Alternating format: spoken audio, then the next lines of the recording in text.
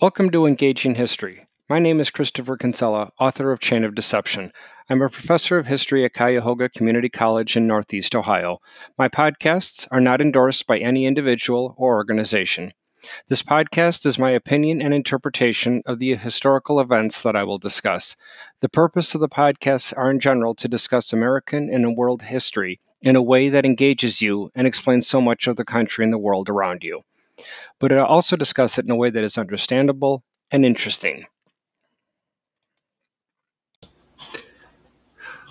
Welcome to podcast number 3 in our series on world history, in the second half of world history. The last episode, we looked at the second part of our take on the Industrial Revolution, and not only the products and what it did for humankind, but the impact of the countries that went with the Industrial Revolution, as well as those countries that took a pass and found themselves falling further and further behind in world trade and international recognition. In this episode, our third on the second half of world history, we're going to be looking at the transatlantic economy, trade wars, and colonial rebellion. Remember that by the time the Industrial Revolution sets in, it is becoming commonplace that more and more of those discoveries centuries ago by Christopher Columbus and his successors of the land that was, in their estimation, the Europeans' estimation, available to them in North, Central, and South America, was becoming overwhelming in terms of its size, the more and more that the era of discovery continued to explore and discover more land. That said, just to put this into perspective, the European countries, as mentioned during my series on podcasts in the first half of world history, the European countries collectively will not come close to the size of the land and square mileage that North America by itself offers or South America possesses. As a result, they're going to be looking for ways to make that land work for themselves. But the problem is, prior to the industrial era, all of that work either had to be done by human hands or by means of the power of animals.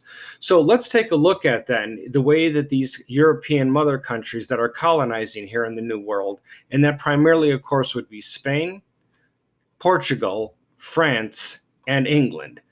They're engaging in colonial trade under an economic system called mercantilism. Mercantilism, simply put, is an all or nothing economic model, and therein lies its inherent danger as well as its fallacy. The idea is that colonies coming in that are supplying all the raw materials would be brought to the mother country, who would turn those raw materials into finished products and provide the administration back in the colonies. The idea, though, was that all goods would pass through the mother country and from there would engage in the world trade. That model kept the colonies from becoming too powerful or too self-independent. As a result, however, it laid the seeds for some serious violence and discord between the individual European countries, because the model of the perfect mercantilist economic system was that any one country possessed everything that its citizens needed, and anything beyond that was therefore sold as excess, or in other words, exports. So for England to take that mercantilist model and be able to operate it at its peak efficiency, theoretically, that would mean that everything she was getting from the Americas and her other overseas colonies around the world would satisfy every need and want that a British citizen had. However, the icing on that cake, or the ability to eat that cake as well, would be that Britain would be producing so much that she would be able to sell her excess material, her excess goods, to neighboring countries such as France, Portugal, Spain, the Netherlands, etc. That would be the ideal model. And that's why inherently it is problematic. Because if that's this ideal world for England, then why wouldn't France want that too? And how about Spain and Portugal? You see, there's no way all of those countries can produce everything that their citizens need to the point of having excess, because if every country's operating as efficiently as possible under that mercantilist economic ideology, the whole idea would be therefore that the excess would be sold. But who are you going to sell it to if everybody else's economic system is working perfectly? And that's why, again, it was strewn with problems. In other words, the theory might have looked great on paper, but didn't match reality. But that was the model, nonetheless, of mercantilism in the pre-industrial and into the early industrial era. That leads us then to reaping these raw materials from the colonies.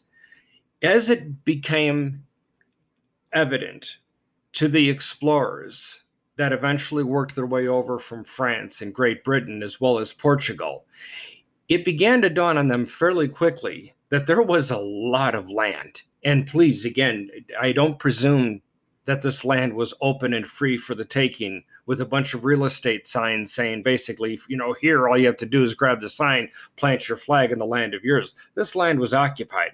It was occupied by Native Americans. We know that now. We knew that then. However, revisionist history sometimes like to erase that fact that, in fact, people were actually settled here. The problem was for the natives is that the Europeans that were coming over were far more technologically advanced when it came to the military. And for that reason, they would become eventually the subjects of the European conquerors, is the way they viewed them.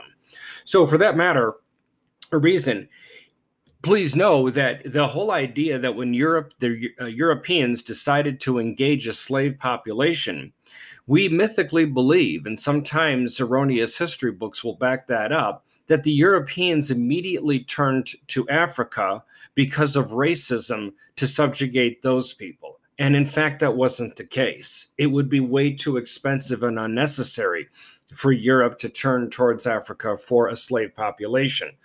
First off, in terms of from their perspective, the European colonizers and traders, the idea that slavery existed since ancient times and therefore justified modern slavery was also inherently problematic because that was truly twisting the historical record on slavery in the ancient world. Yes, slavery did exist. Heck, it's mentioned how many times in the Old and New Testaments of the Bible. However, slavery outside of the world of when it was done, when country A conquered country B and took country B's citizens and sold them into slavery, that still is not done for the same reason that the Europeans are going to be enslaving people in the coming years. More often than not, slavery existed within individual countries. In other words, a citizen within country A being enslaved by a citizen within country A. In other words, within one country's boundaries. That was legal because slavery was done as a means to pay a debt. The whole idea is that man A owed man B money, and there was agreed upon day when the debt would be paid in full. If A could not pay B, A became the slave of man B until the debt would be paid off either by the spouse and or kids, or man A would work for man B long enough until the debt would be repaid. That was the idea of slavery. That model, however, would be twisted grotesquely to justify slavery in the 1600s and beyond. The problem, again, with the European colonizers, with the mother country, again, was the vast amount of territory that needed to be turned. The soil worked, seeds planted, harvested, etc. All of that needed a huge population in order to work that land. The problem was there simply was not enough people within any one individual European country to be able to work the land overseas. There simply was too much land. That said, before they realized that, The Europeans, again, they did not turn towards Africa first. They actually tried tapping other populations to engage in the slave trade. First off would be the most obvious and the path of least resistance would be to enslave the Native Americans, which was tried repeatedly throughout the colonies on the eastern coasts of North, Central, and South America. Plenty of accounts, historical accounts of the Spanish, the Portuguese, French, and English attempting to try to enslave the native populations. Once again, the areas of problem here is that there wasn't enough natives simply to do this. Part of that also was due, the problems that ensued, is because the natives could communicate with one another. And the European colonizers didn't understand the Native American language. So it'd be very easy for the natives to plan either an uprising, to plan an escape, plan an attack, and the natives could communicate right out loud to one another because the European colonizers couldn't understand it. Secondly, the natives knew the land. They knew what was around the next bend. They knew what types of clouds meant just a light garden variety thunderstorm and what type of clouds would be bringing a devastating storm. They knew the insects, they knew the animals, they knew where they could run away if necessary and plot their revenge. In short, trying to enslave natives simply wasn't going to work. We also mythically believe that many Native Americans died off to the diseases that Europeans brought to them. But that makes you wonder, why was the Native American immune system deficient compared to the European immune system? It wasn't. Once again, that's a twist on the history because it is the European descendants who will write the history, not the Native Americans. The bottom line is that Europeans were dying off at as fast a rate as the Native Americans were dying off.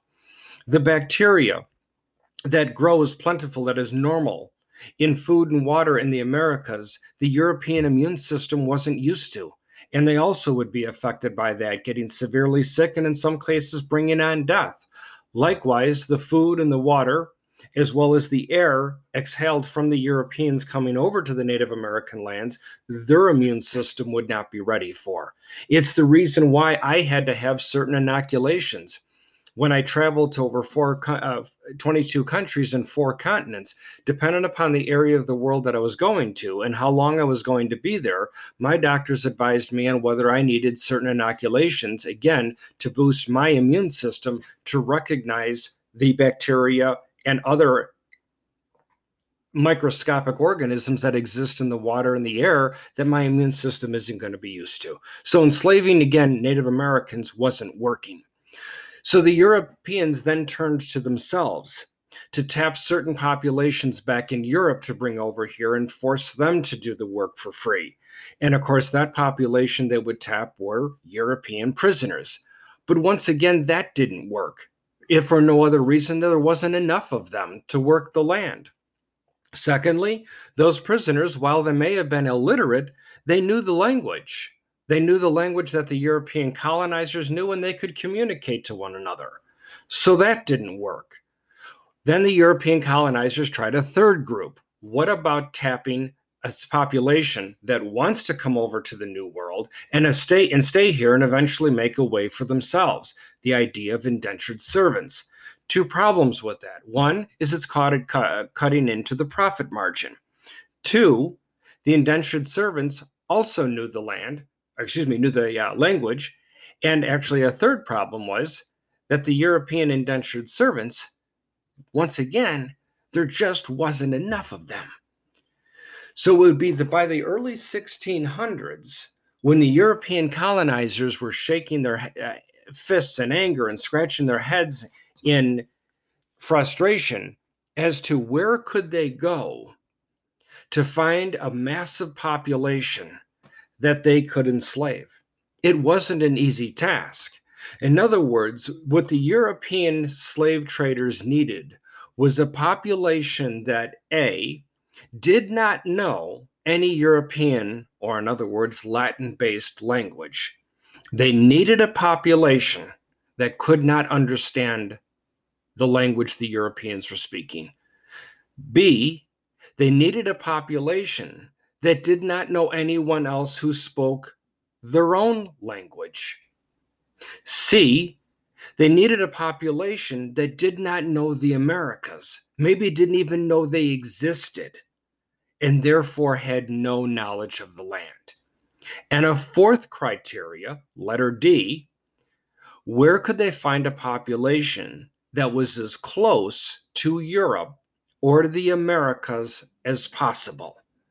Looking at a world map, if you want to put this podcast on pause right now, or if you're driving, put this on pause later, I recommend that you open up a Google Earth and look at where Europe is compared to the Americas, and you see the Europeans drawing the same conclusion you would. Hello, Africa. That's the closest point. That's what would kick off what became known as the infamous three-point trade system: Europe, Africa, and the Americas. Please note, once again, in revisionist history, that not all Africans were enslaved. This notion that once the Europeans eyed the African continent, that boom, any African citizen that they approached automatically became a slave. Just how dumb does the average person think the Africans were? That they had no knowledge of their own land, couldn't communicate, and couldn't recognize a threat when they saw one. Sure, they could.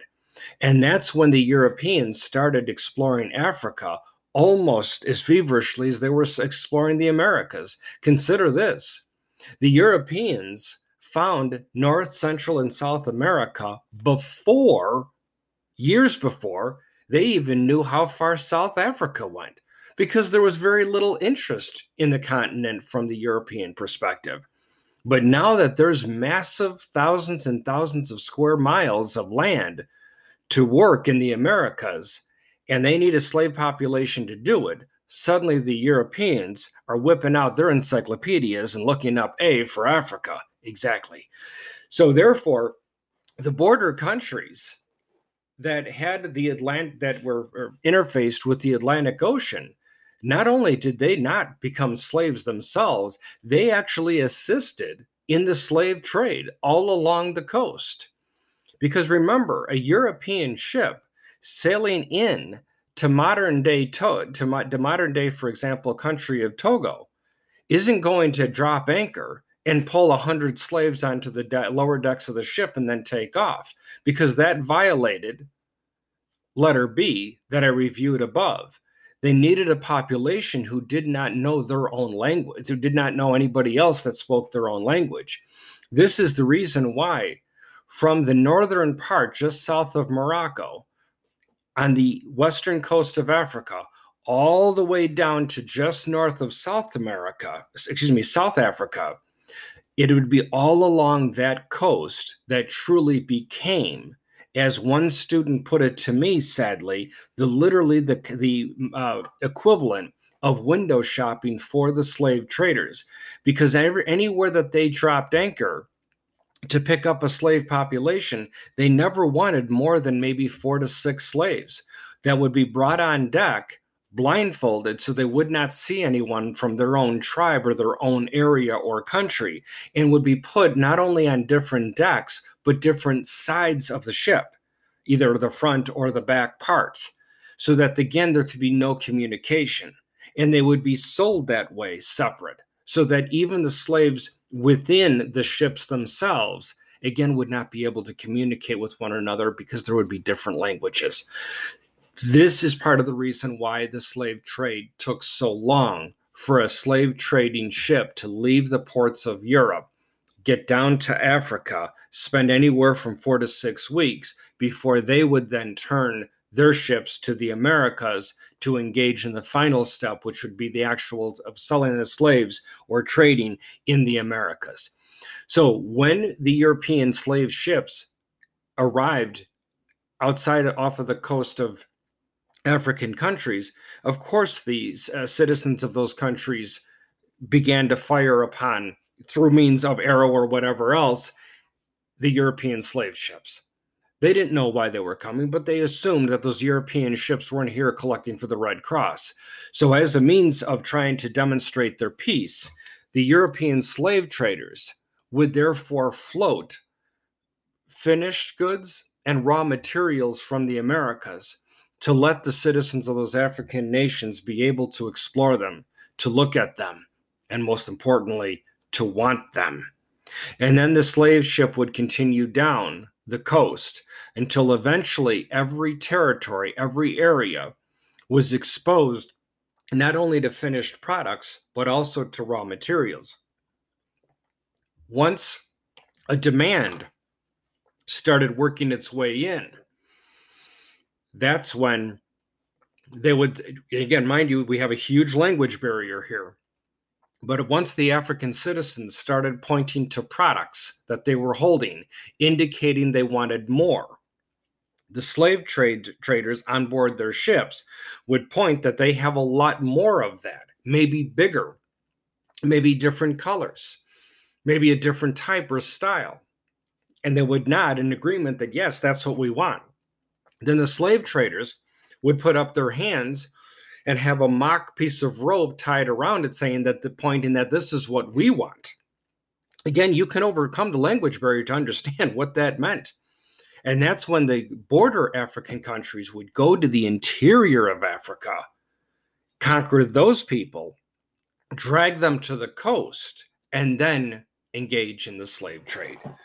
Ladies and gentlemen, by the height of the slave trade, West African countries were as technologically up to date and extremely wealthy compared to the interior countries of Africa, because they also were making money hand over fist on the slave trade, to the point that in modern day United States or any country south of here from Mexico down, if Black people native to Africa through their ancestors, if they could have the genetic code figured out, and many have, they would find that their ancestors all come, with almost no exceptions, from the interior of Africa, never from the coast.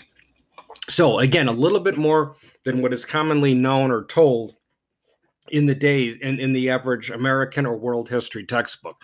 In terms of transportation, the conditions, of course, needless to say here, were deplorable. But the myth that the slaves were fed nothing but rotten food, were often starved, were given exposure to disease and never cleansed, all of that is a myth. I'm not here to say in any way, shape, or form that the conditions that the slaves were in was anything but deplorable. Absolutely it was. But the fact of the matter is, the individuals that were treated the most horrible on the slave ships were not the slaves. They were the deckhands. They were literally the grunts, the individuals doing the work, the white European hourly workers equivalent. Think about this. Those slave ships were extremely expensive by this point, with how advanced they were and how large they were and how many resources were taken to not only build the ship, but also sew those large canvas sails. So it is your very, very wealthy European families or corporations that owned the ships. They would then hire a captain who would take responsibility for the ship. There would be nothing paid in advance. The captain was charged with taking that ship, leaving the European port, going down and picking up, on average, 90 to 110 slaves. From there, going to the Americas, selling those slaves for dollars or whatever currency they operated in, and then getting that ship back to the European port in best of shape and as fast as possible. Only then would the captain be paid. From his pay, he would then have to pay all of his hourly workers. So you can see, and you can do the math with me very, very quickly. The more deckhands he hires, the less ultimately he puts in his pocket if he's able to have a successful slave trade run. As a result, if they were running low on potable water, if there was a massive storm and they were blown off track and they were running out of food, the slaves would not be starved. It would be the deckhands.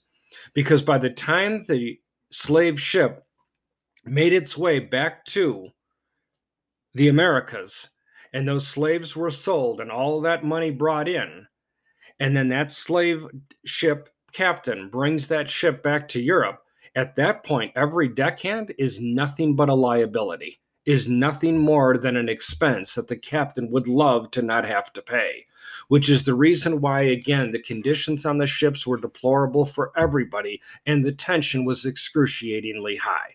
Nobody, by and large, was happy. By the time the captain of the deck of the slave ship made his way back, paid the owners of the ship their required massive percentage, and he then paid his deckhands, assuming he was an honorable slave trader, which therein lies, I understand it, an oxymoron, an honorable slave trader. But if he was and paid his deckhands fairly, he would be lucky if he could walk away with anywhere from a 9 to 11% profit margin. Now, on the surface, that may seem like a pittance, but think about it in today's modern day stock market with an average person's stock portfolio. If you're earning anywhere from 9 to 12% a year, you're considered to have a decent year. Above that, of course, is wonderful, but it's no surprise that we have many years where we're below that. A captain coming back with no profit margin for himself meant that he wasn't paying his deckhands. And these were deckhands that had no tolerance and were as unforgiving as one could possibly be, which is a reason why, again, the entire journey was fraught with tension. That said, life as a newly imported slave, the fears, of course, would be beyond nauseating.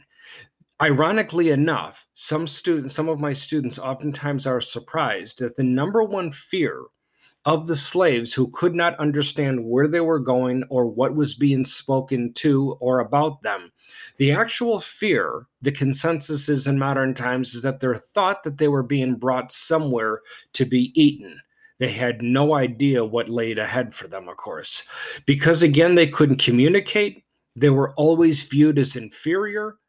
It would be no surprise that life wouldn't even be that good for what we would call later on to be a free slave or a former slave. It was also no surprise that some of the slaves eventually converted to local religions as well, if nothing more to perhaps pacify their slave owners, or in some cases, to pacify themselves. So that's just a quick overview of the Atlantic slave trade and what became known as the three-point trade: Europe, Africa, and America. At this time as well, we also are getting into the world of the individual wars of the 1700s. As a simple overview, the wars of the 1700s tended to involve only professional forces, or in other words, professional armies. There would be two major areas of conflict. Prior to the Age of Discovery, the European conflicts, of course, would take place on the European continent. Not anymore now. Now with colonies that were vulnerable to the crown, to the mother countries, wars now tended to take place sometimes in the colonies as well as in the mother countries themselves. This is the reason why by the 1700s in a world and American history textbook, you'll find that many conflicts have two names, even though they're the same conflict. The name of the conflict would have a European name as well as a name in the colonies. When we return, we're going to take a look at some of these quick examples of these more infamous wars of the 1700s. And then, most importantly, I want to focus, therefore, on the common denominators of those wars that would eventually lead to a British officer who will note all of those prior conflicts and wonder if the time is right to begin a conflict of his own against his own country. And of course, that man will be, in the year 1775, no other than George Washington.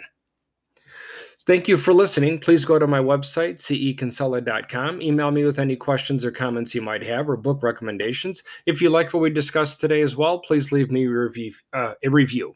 Thanks again for listening. Have a great day.